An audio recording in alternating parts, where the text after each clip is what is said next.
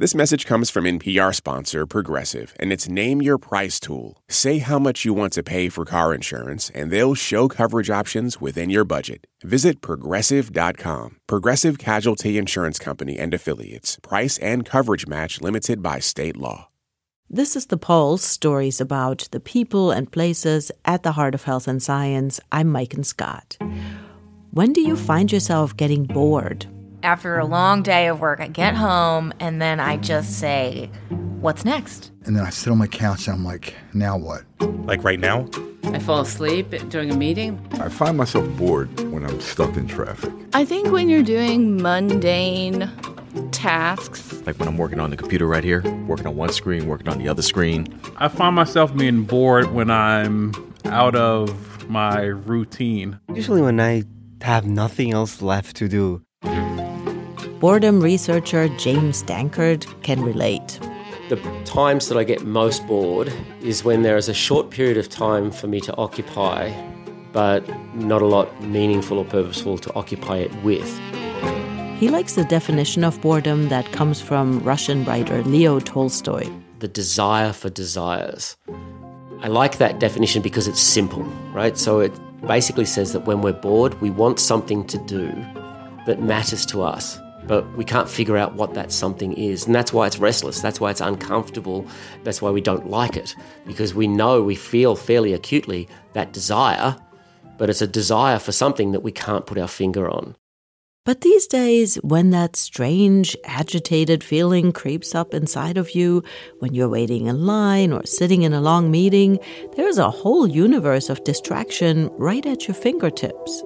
Who needs to feel bored when there is an endless stream of content? I'd grab my phone, I watch YouTube videos, play video games, I watch Instagram or TikTok for 3 hours.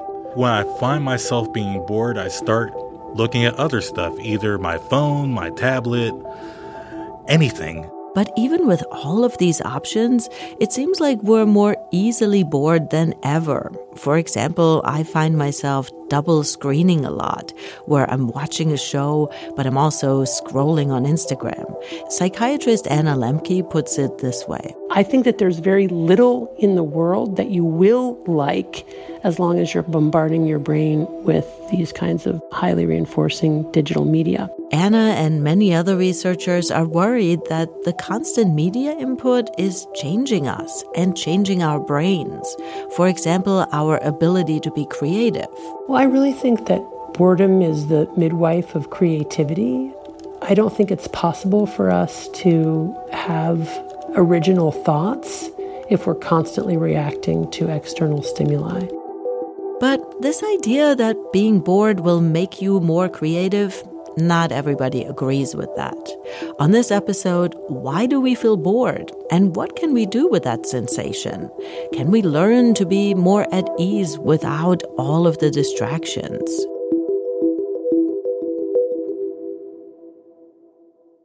To get started, let's look at the relationship between consuming so much content, boredom, and the impact on our brains.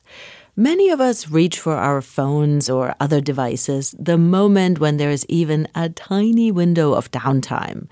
And there's a whole world of options right there. You know what it is? It's like you go from one thing to the next, and it's like, ooh, a cat video. Ooh, here's a trashy story about somebody's divorce. And oh, here's a nice recipe. I don't even have a chance to think. It's just I go from one thing to the next. That's Liz Tung, one of our reporters. So I've known for a while that I have a huge problem spending way too much time listening to podcasts, watching TV, YouTube, but especially spending lots of time on Reddit to the point that it was sort of taking over my life. Pulse reporter Grant Hill also felt like he was online way too much, especially on Twitter and Instagram. That and also podcasts. I just listen to them all the time. I take it into the shower, and every so often I'll see myself doing that, and I'm like, wow, this has gotten a little out of hand. I don't know if this is okay. So do both of you feel like you are constantly getting some kind of information into your brain. There is never a moment when you're not looking at something, listening to something, doing something like that. Oh my gosh, constantly. That's why I knew that I had a problem, is because like I would get up from my computer to do something. I'd be like, oh, I got to put on my headphones and listen to a podcast. And then, I would like start cooking. I'm like, oh, I got to put on a TV show. It's like I had this like pathological fear of being bored or being alone with my thoughts. And I think it's when my husband started mocking me that I realized, oh, maybe this isn't like quite so normal. How about you, Grant? Yeah, it was also my girlfriend was like, "Why you're looking at your phone all the time?" And I'm just thinking, "No, I'm not. This is how a normal person looks at their phone." And then I realized I was probably in denial. Many scientists argue that when we're checking our phones, seeing that screen light up, getting notifications, small amounts of dopamine are released. Dopamine is a neurotransmitter that plays a big role in the reward center of our brains. And they are concerned that we become addicted to that steady drip of dopamine. Enter a trend called dopamine fasting or dopamine detox. Recently, I did what I call a dopamine detox. And dopamine detox is really just a hard reset, okay? So that shouldn't be something that you're doing for, months and months and months. It's what are your thoughts on dopamine detoxing? Is that legit? Does it work? So dopamine fasting is where people try to cut themselves off from technology, from their favorite online activities, to try to reset their brains. Now, full disclosure, this is controversial, and some people take this to extremes, where they try to cut themselves off from all pleasure, even food and social interactions. But the more basic version is about limiting your activity on various devices. And that's what Liz and Grant wanted to try. To get their experiment started, they reached out to Anna Lemke. She's a psychiatrist at Stanford University, and she has a book on the topic. It's called Dopamine Nation. So the first thing we learned talking to Anna is that we are not alone. She said this is a really common problem. She sees it in her students. She sees it in her patients. She says, for example, students tell her they find their classes boring, that they need to actually change their majors because they don't like it. I think that we need to explore your sense of not liking that thing, because in the face of all of the highly reinforcing activities you're doing, like Reddit, podcasts, Netflix, I think that there's very little in the world that you will like as long as you're bombarding your brain with these kinds of highly reinforcing digital media. Anna told us that dopamine isn't just tied to pleasure and reward, it's also tied to motivation. Dopamine it's the neurochemical that says pay attention, approach, investigate, which means that dopamine can even be released in response to highly aversive stimuli, which is why people can, for example, get addicted to the news, or why we have things like doom scrolling. So every time I check my phone, I get a little ping of dopamine, and it's to the point where I'm getting pings of dopamine like every 30 seconds. Anna says these constant pings can actually change your brain. And so in response, our brain has to try to compensate or adapt to that sudden influx of dopamine by actually downregulating dopamine receptors, downregulating dopamine transmission, and not to baseline, but actually below baseline, such that with repeated exposure, we essentially can go into a kind of chronic dopamine deficit state, which is very akin to clinical depression or clinical anxiety. And once we enter that state, we're now approximating the addicted brain, where now we need more of that drug over time in ever more potent forms, not to get high, but just to get back to baseline and feel normal.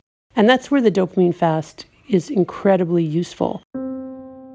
Again, the idea with a dopamine fast is to quit whatever it is you're using compulsively, like Twitter, Reddit, or podcasts, so that eventually you're not constantly craving that stimulation. Anna suggested that Liz and Grant should give it a shot. In my case, I decided to not only quit Reddit, but she said there's a danger of then going over to your next biggest addiction. So I was like, yeah, I'm going to quit Reddit. I'm going to not watch anything, no Netflix, no YouTube, and I'm going to stop listening to podcasts. So just whole hog, cold turkey. And you, Grant? So for my part, I deleted Twitter, I deleted Instagram, all from my phone. I set limits on my laptop so that I couldn't access these sites, and I even stopped listening to podcasts in the shower and generally. And what did she say how long you should do this? So we were initially talking about doing it for 1 week, and we were like, oh, this will be like a fun little experiment. And then she told us to really rewire our brains, we need to do it for at least 4 weeks. And there was like a little bit of trepidation. We kind of like looked at each other, but we were so excited by the idea of like becoming human again that we were like, yeah, like let's do it. Did she warn you? Did she say like, oh, this is going to be hard, or here's what you can expect?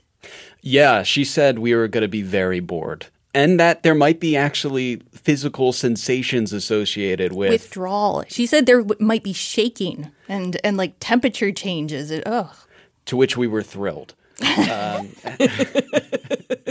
But we were excited. I was at least excited to kind of see the reaction that my body, my mind had to not interacting with these media.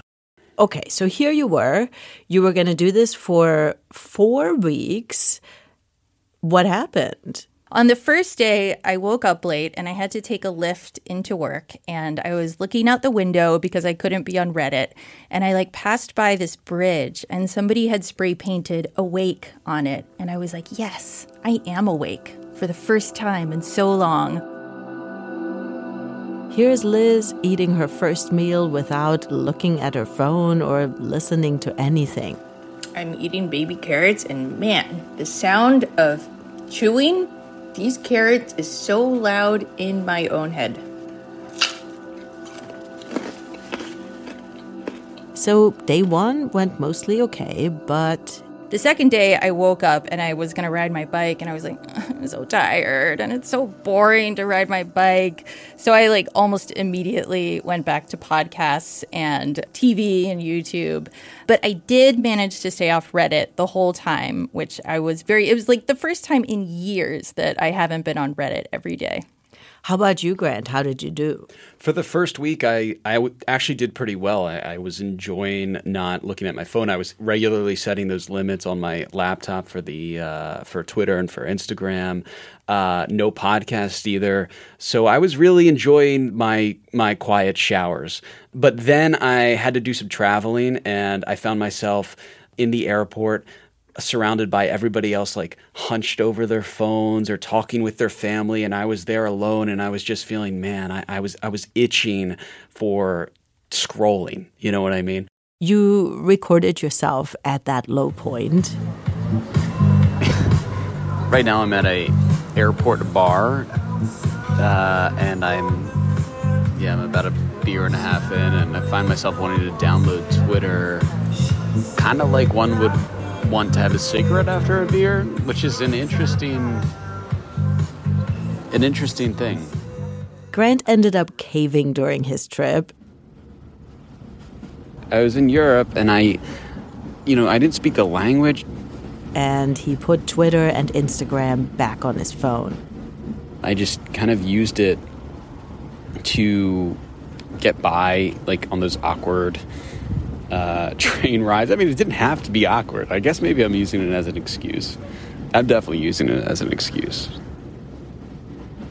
But when he got back to the US, he continued with the experiment. He deleted the apps, and he started to see some positive effects. I was definitely less anxious. I definitely spent more time in the moment, had some awkward eye contact with people in elevators. But I enjoyed it made me feel human again, I think. And I also got a lot better sleep. Before, I would fall asleep listening to a podcast. And I think not having that play for an hour, throughout the night, let my brain actually get some rest.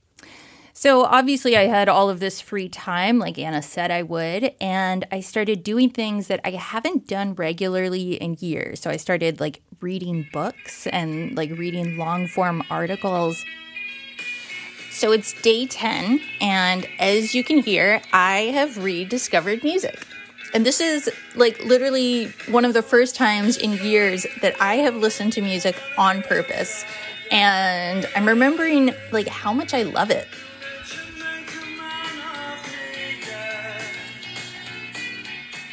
I was doing things that were more rewarding that I hadn't done in a long time.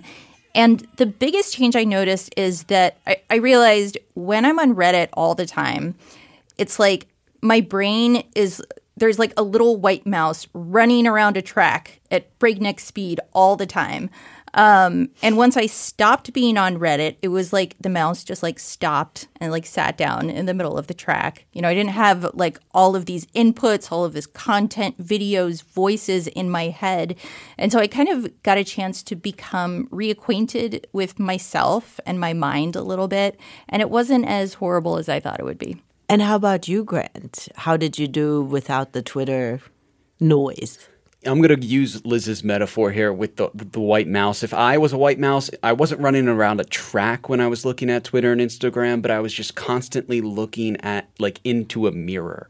Like I just felt like I was constantly seeing myself and where I measured up to all these people on Twitter or on Instagram, but I wasn't really conscious that I was doing that. But once I took Twitter and Instagram away, I just realized that so much of my habits with those apps were based around like myself. I was just so wrapped up in like, oh, this tweet. Do I agree with this tweet? Where do I stand on this tweet?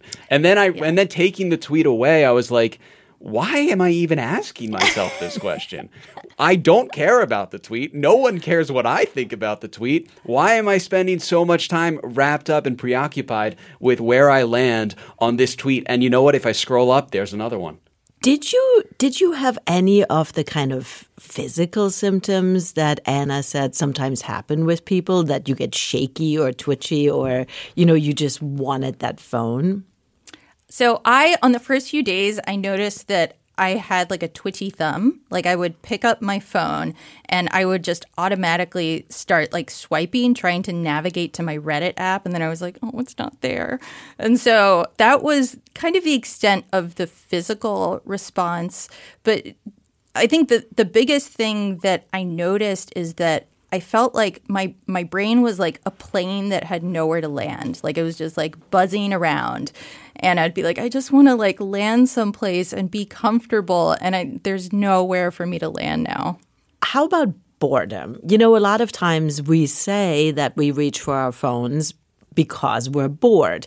We're listening to a podcast because we're bored. It's always like, I'm bored. I need some kind of stimulus. So did you feel incredibly bored? I think I felt more uncomfortable with not having something to fixate on.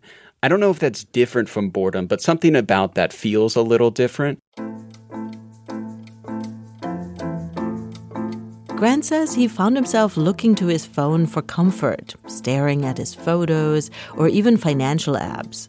Liz says she wasn't bored a lot. She was still reading the news, but it didn't feel quite the same as Reddit. So it wasn't so much boredom. It was more just this sense of like discomfort or restlessness. What about creativity? So that's another thing we hear a lot, is that if we give our brain space to be, quote, bored or to have a little rest, then we'll be more creative. Did that happen for you? I do not feel like I had any real breakthroughs in that department. But, you know, I definitely think being less anxious would help with that. But I didn't experience any like complete boost of creativity. It did make me think more about how I'm spending my free time. And I was like, I'm going to start woodworking. And like, I'm going to go to a kickboxing class. Whether or not I actually follow through on those things is, you know, a question mark. But at least I got to the point of thinking those thoughts. Liz did notice toward the end of the experiment that she felt more content, more at ease with being in her own head. So I'm at the beach in Seattle. It smells salty. We saw little anemones hiding under, like on the edges of rocks. And if you like touch their tentacles, they kind of like recoil. But I was just realizing that I've just been like completely immersed in the moment of being here. I'm not really thinking about anything except looking for nice flat rocks. And it's just really nice. So you made it through the 4 weeks. Now what? Is Twitter back on your phone? I'm happy to say that it is not, and neither is Instagram. And I really am confident that it's going to stay that way. I think I have come to a realization that it truly was a waste of time, and I am no longer itching to scroll as much as I was before. How about you, Liz? You're back on Reddit? So, full confession, about an hour before we came into the studio, I was like, just see what's going on Reddit.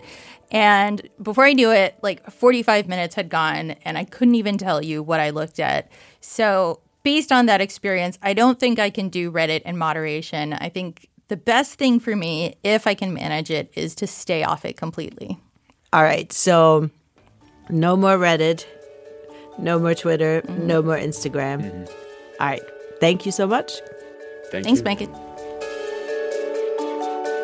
We're talking about boredom, content consumption, and the impact on our brains. Coming up, what extremes will people go to avoid being bored? And it turned out that people would actually administer the electric shock rather than do nothing. That's next on The Pulse.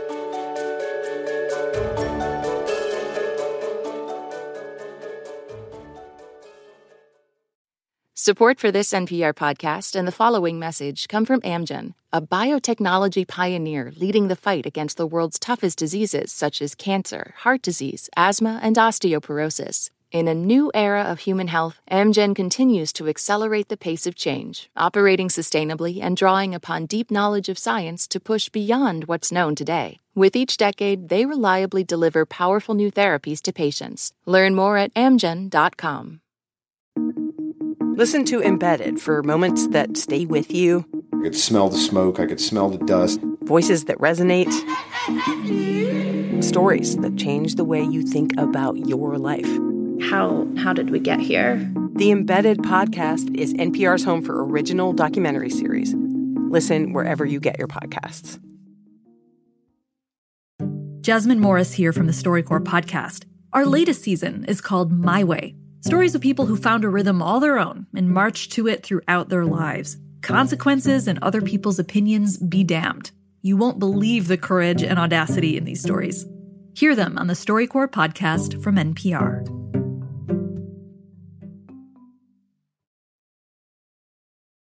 This is The Pulse. I'm Mike and Scott. We're talking about boredom, endless content consumption, and what it all means for our brains. You know the quote, "Only boring people get bored"? I'm not sure that's true. Here's something the Roman philosopher Seneca wrote over 2,000 years ago, capturing a certain sense of dread he was feeling. How long the same things? Surely I will yawn, I will sleep, I will eat, I will be thirsty, I will be cold, I will be hot. Is there no end? But do all things go in a circle? Night overcomes day, day, night. Summer gives way to autumn. Winter presses on autumn, which is checked by spring. All things pass that they may return. I do nothing new. I see nothing new. Sometimes this makes me seasick. There are many who judge living not painful but empty.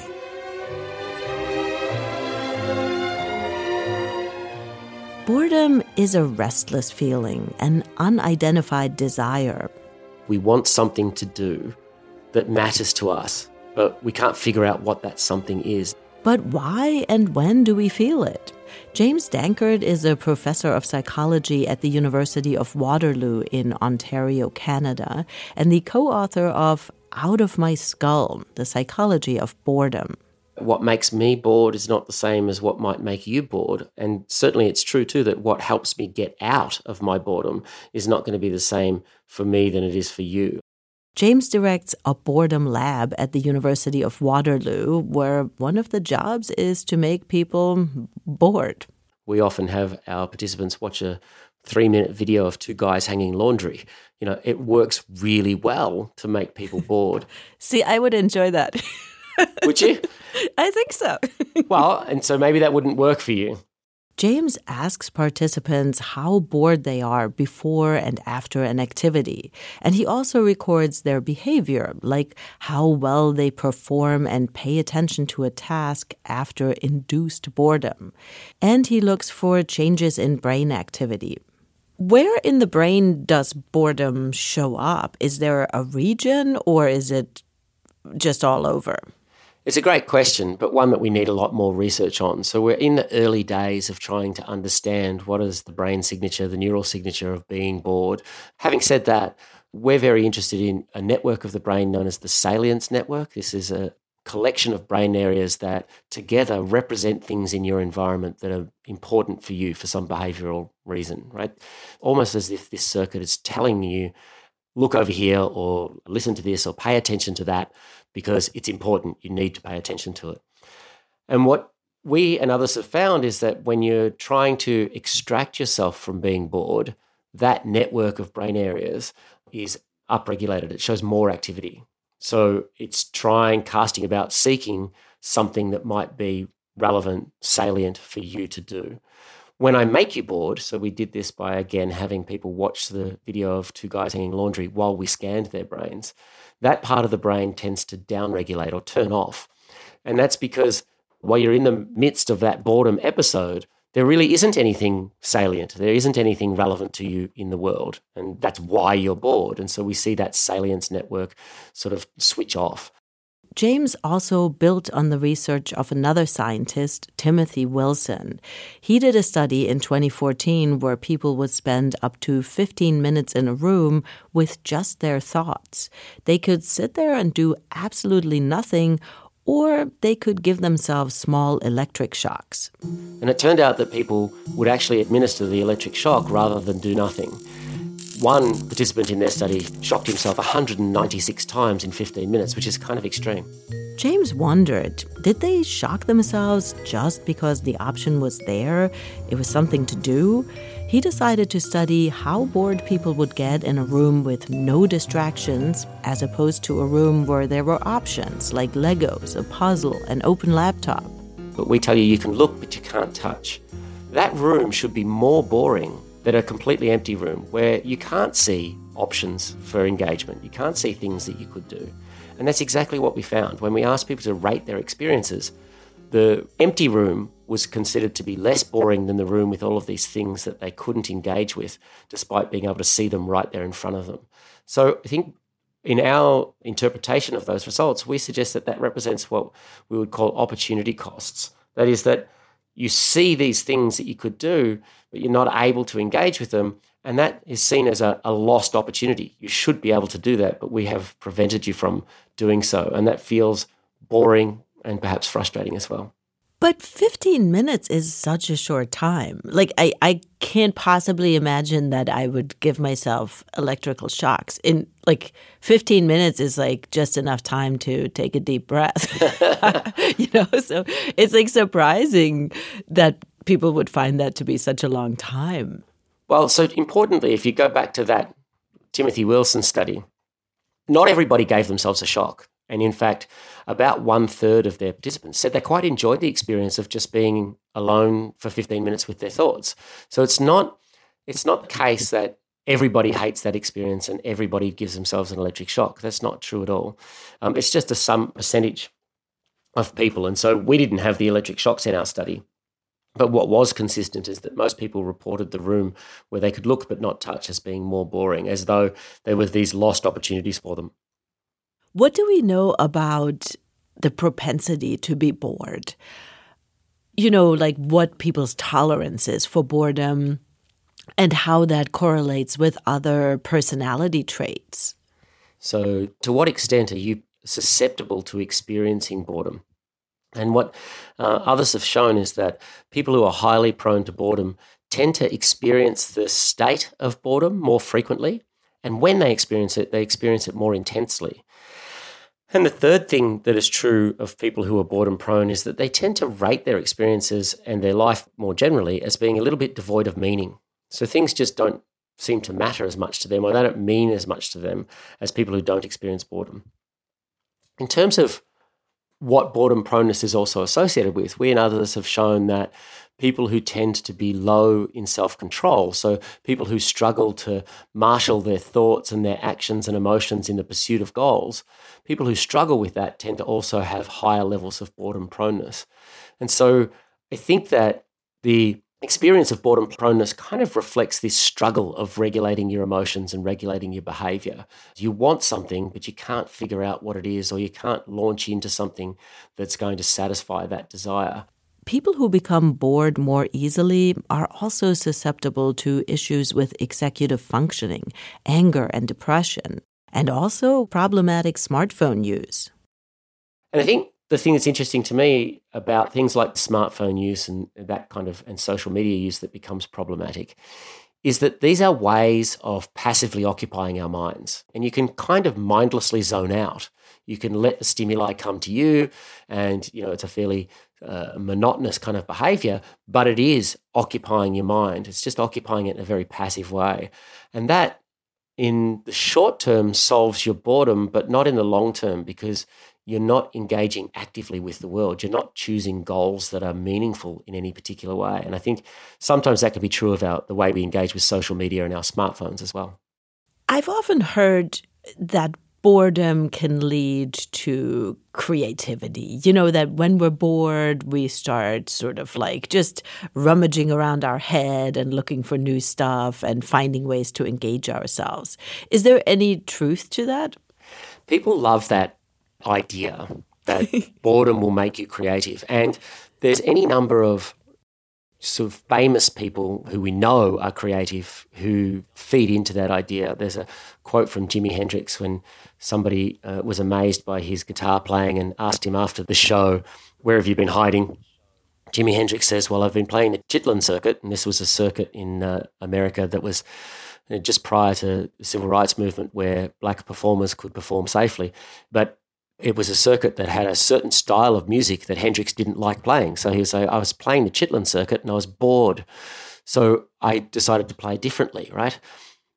The logic here is just a little bit off. I don't think that we can tell people that boredom will make you creative. That's not going to happen. Hendrix was creative because he spent hours upon hours on his craft. He played guitar as much as he could every day that he could, and he honed his skills and got better at them, right? So I think the logic should go a little bit like this, that if you have creative outlets, and if you have fostered those creative outlets, you've practiced, you've learned from others, you've expanded the kind of experiences you have with that creative domain. If you've done all of that, then you can turn to that creative outlet when you're bored, and it will do a fantastic job of eliminating your boredom. And I think that's the proper logic there. But I don't think very good evidence at all to suggest that boredom will make you creative. James did a recent study where he made people bored, and then he asked them to list different ways to use a brick creatively. The more bored people were, the less creative ideas they had. I wonder if when we say boredom, what we mean is more like a rest in terms of the stimuli we receive. It's the kind of argument parents will make to get their kids off the phone and off the devices, right? And I think it appeals to us perhaps as a way to think, like, when you're not constantly bombarding your brain with endless stimuli, me sitting in front of the TV watching a show while also watching Instagram. I'm wondering if we're really talking more about cognitive rest or just like a moment to digest. You're 1,000% correct. I would absolutely agree with that there is going to be value. And again, I think we probably need to do the work on this to back up this hypothesis, this claim. But I think there's going to be demonstrable benefits from disconnecting and from downtime. So those experiences may well allow you to free up your cognitive resources, make associations that you can't make as easily when you're in the thrust and parry of everyday life. But I really do like your point that when we talk about this myth of boredom making you creative, what we're saying is we need to free up our minds in order to make creative connections. And sometimes people mistake that freeing up of your mind as a boredom episode. It's not. Boredom is restless, agitated desire for something that you can't satisfy. And that's nothing like just trying to defrag, right?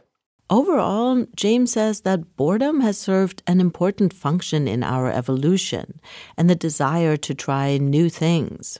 It pushes us to explore our environment for something better to engage with. And that might be, hunter-gatherer days, better resources to eat, or it might be for, better places to put down for the night. Any number of sorts of things in our evolutionary past that were better. Now we need better things to engage our minds and our cognitive resources.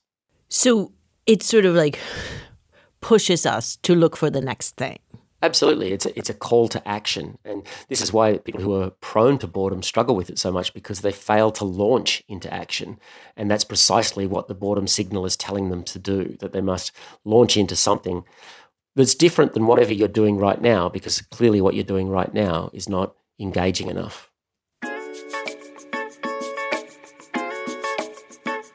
James Dankert is a professor of psychology at the University of Waterloo in Ontario, Canada. He's the co-author of Out of My Skull, The Psychology of Boredom. You're listening to The Pulse. I'm Mike and Scott. You can find us wherever you get your podcasts. We're talking about boredom and the impact of consuming so much content. So far, we heard a couple of different definitions of boredom. The desire for desire, a vague sense of discomfort that has us feeling restless or sad. Linguist Justin McDaniel has another take on boredom, one that focuses on the first part of the word, bore. That it means to put a hole in something, right? To bore a hole in something. Meaning that, like, you are pierced, you're rendered useless. But for Justin, this is not a bad thing. It's an invitation to be still. Boredom is something that you can see as productive. It's like a beginning, right? It's a beginning. These days, Justin is a professor of religious studies at the University of Pennsylvania. But when he was younger, he spent a lot of time exploring boredom in some extreme situations. Alan Hinich has this story. When Justin McDaniel was in his 20s, he traveled to Thailand to teach English as a volunteer. Soon after, he became a monk in a remote Buddhist monastery. A monk in any situation is a type of prison in many ways, right? Like, you have exactly the same clothes, exactly the same haircut. You have a series of rules. In my monastery, is 243 rules, right? Everything from the way you speak to how you go to the bathroom to how you walk, every movement you make, right? That you're celibate, you can't take intoxicants, you eat only once a day. Your days are so heavily regulated. It was a simple life with very few choices and a lot of chores that had to be done every day. Sweep, clean, and then do it all over again. Tomorrow, you have to sweep the path again. It's going to have leaves falling on it again. Tomorrow there's going to be dust on the Buddha statue. You got to polish it again. Like, it just seems endless. But for Justin, there was a lot of beauty in those simple tasks. And in many ways, when choice is taken away, it is incredibly liberating. Doing these series of tasks allows me to concentrate on and breathe, pay hyper attention to what you're doing. Justin adjusted well to monastic life. He wasn't bothered by the routines, the strict rules, or how little food they usually ate, just about 800 calories a day. So eventually, he decided to try something more extreme. It was dangerous, and I shouldn't have done it. But I was kind of a hothead. I just like challenges. 7 days of fasting in complete solitude. You placed in this box, is a wooden box in the middle of the jungle. And, there's no light.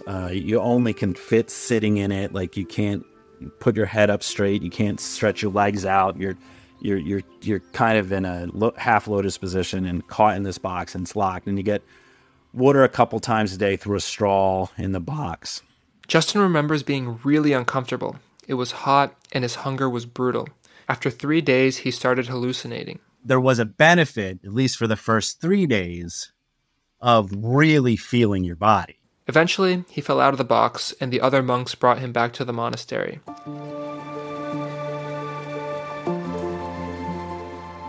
The lessons from his time as a monk stuck with him, and he brings them into the classroom. For 22 years, he's been teaching a radical course called Living Deliberately. It's a course on comparative monasticism. Students have to take a vow of silence for a month. So no internet, no phone, no speaking. He also teaches a course called Existential Despair, which I took when I was in college. And that is students come together at 4 to midnight and they read a book cover to cover. We read authors like William Burroughs and Yukio Mishima, people who grappled with life, often on the fringes of society. As you can imagine, reading a book cover to cover late into the night requires a lot of concentration. And I'd be lying if I said I didn't get bored or zone out here and there. But I think that was part of the point. I want my students to, just like I did as a monk, learn to appreciate the task that's in front of them, the words that are in front of them, the desk that's in front of them, and the person that is sitting next to them. Slow down and pay attention to the room. We're encouraged, like, if you want to be creative, well, take this pill or take a class or do yoga or do Soul Cycle or talk to a therapist, which are all fine things. These are great things. But these are just adding. If you look at what monks and nuns do, they don't add more. They do less, right? They simply do less. Less speaking, less choice of clothing, less choice of food, less choice of activities. A monk's day is very boring to most people, you know? And however, it makes you reevaluate your everyday and see that it is not boring. Justin wants students to learn how to feel at ease with boredom, with the lack of input, silence, and to just exist in your body. Our job is simply to learn how to be comfortable with ourselves, even if it's just a few moments a day. Learning how to read a novel for just the sake of reading it, learning how to read a poem for just the sake of reading it, learning how to walk for the sake of walking, wait for the sake of waiting, play music for the sake of music, you know, not for being good at it, not for practicing, not for showing off, but for stopping yourself, for freezing yourself and putting a hole in yourself. It's interesting how, like, our brains do crave nothingness. Our brains do crave non-productivity. And we do this all the time. Like, we go to listen to music or we go to a museum, but we try to act if it's about learning or productivity when it's really about, like, our brains needing a pause. His point here is that we need to embrace boredom and apathy because they're much needed resting states of our being. Boredom, in a sense, makes us attentive to the presence in the room. The everyday is so spectacular. The everyday is just the wonder of it all. It's amazing. Like, you know, the variety of sounds we hear just outside. Like right now in my room, I have a lot of books in here. Like the amount of, who cares what's in these books? Just the variety of colors of the covers are kind of amazing, right? And just like, wow, like that's a lot of color. And I think that if you can be comfortable with not knowing, if you can be comfortable with lack of productivity, if you can be comfortable in the sense with the wonder of the everyday around you, you're going to be more empathetic to the person next to you of that they're part of that wonderment. For The Pulse, I'm Alan Hinich.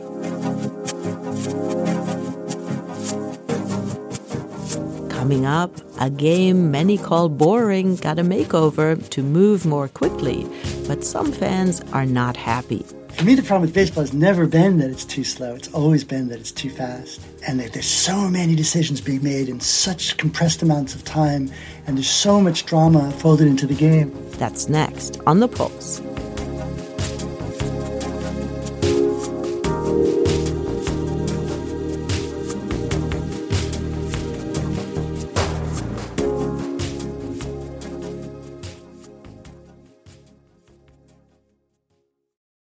I'm Jesse Thorne. Why did Cole Escola write a bonkers, extremely fictionalized play about Mary Todd Lincoln? Well, it was 2020 and we were all so isolated. I just started doing research but the truth is, no, I just thought of it. We'll talk about that and more on Bullseye from MaximumFun.org and NPR. This message comes from NPR sponsor Grammarly. Change the way you write with Grammarly Go, offering personalized generative AI communication assistance. Grammarly Go helps you ideate, compose, rewrite, and reply thoughtfully. Go to Grammarly.com/go. On NPR's Throughline. We cannot function for 24 hours without cobalt because it's in our smartphone, our tablet, our laptop. And as a consequence, the lives of the people living in that part of the Congo descended into just a catastrophe. Find NPR's Throughline wherever you get your podcasts. With NPR Plus, there's more to hear, like extended interviews with some of the experts we talk to at Planet Money and The Indicator. It's a mistake for economists to only think about economic efficiency when considering policies because you'll actually wind up with a worse outcome. And with NPR Plus, you help keep NPR going. Learn more at plus.npr.org. This is The Pulse. I'm Mike and Scott. We're talking about boredom. It's late September, and for Major League Baseball fans, that means playoff action is just around the corner. After a 162-game season, fans finally get to see one team become World Series champions. It's a long wait, but waiting is really at the heart of the game. It's a slow game with many pauses, and some people say it's boring. This season, baseball got a makeover meant to speed things up a little, to create some faster-paced action. But not all fans are happy with this. Marcus Biddle has more.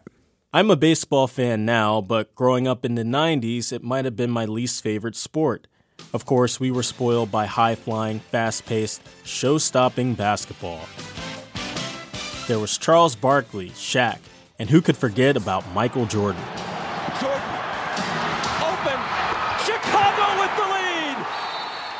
But my favorite player was Allen Iverson. Yes. Allen Iverson, 38 points, and the Sixers lead by 12. By comparison, baseball seemed mundane. Homer Simpson probably said it best. I never realized how boring this game is. And sure, I'll say it, baseball can be boring. I get that. It's a game without a time limit. It's hard to enjoy something that never seems to end. But when you settle into the experience and tune into everything that unfolds right before your eyes, even during slow moments, the game is packed with tension and action. Hits one in the air, left center field, back it goes! Harper, the swing of his life! My first baseball game was in 2008. I fell in love with the atmosphere right away. It kind of felt like going to a state fair on a Friday spring afternoon. The Phillies played the Toronto Blue Jays that day, and we won. By the way, 2008 was also a great year to become a Phillies fan. The Philadelphia Phillies are 2008 World Champions of Baseball! Winning championships is never guaranteed, but baseball is bigger than winning and losing. In some ways, its slow pace is what makes it special. The very activity of playing baseball or being a fan of baseball requires a kind of cognitive investment in thinking about what's happening. That's Alva Noé. He's a professor of philosophy at UC Berkeley and a baseball enthusiast. He's a Mets fan. I won't hold that against him. He says in our fast-paced world, baseball is an outlier. It's counter to the habitual way we live, to not be doing anything, to not be active. You could be watching a game where the score is 0-0 through 9 innings. So Alva says it's no accident that at every baseball stadium, the walk-up music, the visuals, and sing-alongs are a big component of the experience. Hey, me out to They give you just distractions to save you from the potential value of being uncomfortable for a minute. There's something valuable to being ejected from organized time and thrown back on unstructured time.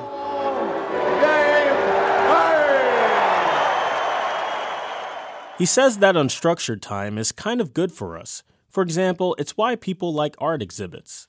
When you're looking at a work of art, there are no rules about how you're supposed to respond to it, what you're supposed to like in it or not like in it. You literally have nothing other than the object and your response. And like art, baseball, Alva says, can provide a similar space for people. There are rules, and there is such a thing as understanding the game correctly or missing the game or not understanding it. But the game is an opportunity. It's an opportunity for you to develop your attention.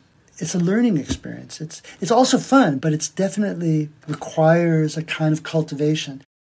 You can learn to really tune into everything that's happening on the field. Before every home run, Alva says, there's a chessboard battle. It's the interaction between one pitcher and one batter. It's this very complicated encounter between these two individuals. There's a game within a game between each pitch, he says, and it starts with the batter. He's looking at the third base coach. He's thinking about the base runners. He's collecting himself to face a 100-mile-an-hour pitch, or maybe a 75-mile-an-hour pitch. He doesn't know which it's going to be. People always complain about the batter stepping out of the batter's box and, adjusting his batter's glove. But that's thinking time. Then there's the pitcher. He's trying to throw a pitch that's both good and unhittable. The pitcher knows what he's got left in his tank, what he's capable of doing, and is trying to make decisions. So those moments, while the clock is ticking now, are busy moments. They're not just wasting time. Alva says giving the pitcher and batter time to make those decisions is what determines the pace of the game. For me, the problem with baseball has never been that it's too slow. It's always been that it's too fast. And there's so many decisions being made in such compressed amounts of time, and there's so much drama folded into the game. But this season, Major League Baseball instituted the pitch clock. Now the pitcher only has 15 seconds in between pitches. MLB Commissioner Rob Manfred explained the move by saying that 1, fans want games with better pace, 2, fans want more action, and 3, fans want to see more of the athleticism of our great players. According to MLB, there's been a 9% average attendance increase across major league teams since, and things seem to be moving along faster now, with 9-inning games clocking in at an average of 2 hours and 39 minutes. I got home from a Tuesday night baseball game.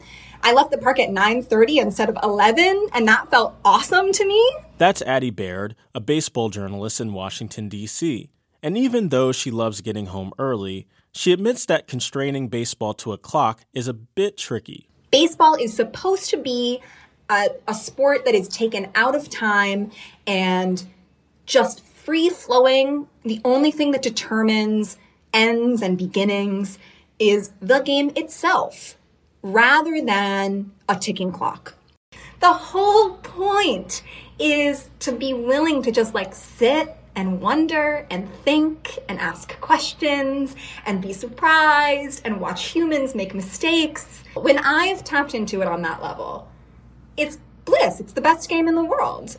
She's cautiously in favor of the pitch clock, and it's adding one special wrinkle to the game. Usually, we get action because somebody makes a mistake. And the pitch clock has this little added element of forcing a mistake. And that's when I can find it really engaging and really interesting. But Alva Noe is not a fan. I just thought the pitch clock is going to be a way of essentially diminishing the game, adding something that has nothing to do with the game's logic, and in a way kind of expresses a certain dislike of the game, as if the problem is that there's too much of it or that we need less of it. Now with the pitch clock, it's hard to catch those special moments that he savors in the game. I go, get a drink from the fridge and I come back and too much has happened. It's not, the pacing is, for me, not right. But, true to form as a philosophy professor, Alva is finding a way to frame his distaste for the changes. There's change in baseball, and I always notice that I resist the change. I don't want changes to the rules. I like the way it was. But without change, there's no life. Life is change. For The Pulse, I'm Marcus Biddle. That's our show for this week. The Pulse is a production of WHYY in Philadelphia. You can find us wherever you get your podcasts. Our health and science reporters are Alan Yu, Liz Tung, and Grant Hill. Marcus Biddle is our Health Equity Fellow. Charlie Kyer is our engineer. Our producers are Nicole Curry and Lindsay Lazarski. I'm Mike and Scott. Thank you for listening.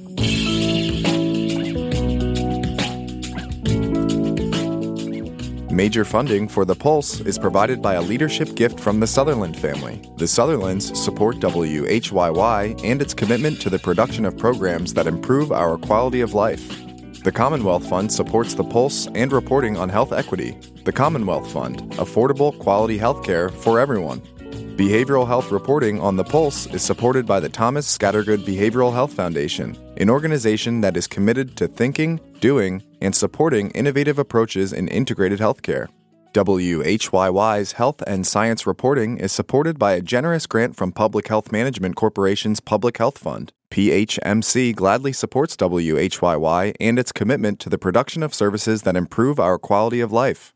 Summer is for going to the movie theater because it's too hot to stay home. It's for driving with the windows down, listening to your favorite music. It's for stretching out while you're on vacation to gobble up a TV show. For a guide to some of the TV, movies, and music we are most excited about this summer, listen to the Pop Culture Happy Hour podcast from NPR. Okay, close your eyes for a second. Now imagine you're on your dream vacation. No work calls to answer, no text messages to respond to, just your suitcase and an opportunity. The opportunity to just take yourself out of your routine and travel deeper. How to actually take that dream trip. That's on the Life Kit podcast from NPR. Why is everyone so obsessed with traditional wives or trad wives on social media? This week, we're talking about the viral videos of women making marshmallows and mozzarella from scratch, and how behind the sheen of calm kitchens and cute fits, there's some interesting pessimism about our modern world. And that's worth digging into. Next time on It's Been a Minute from NPR.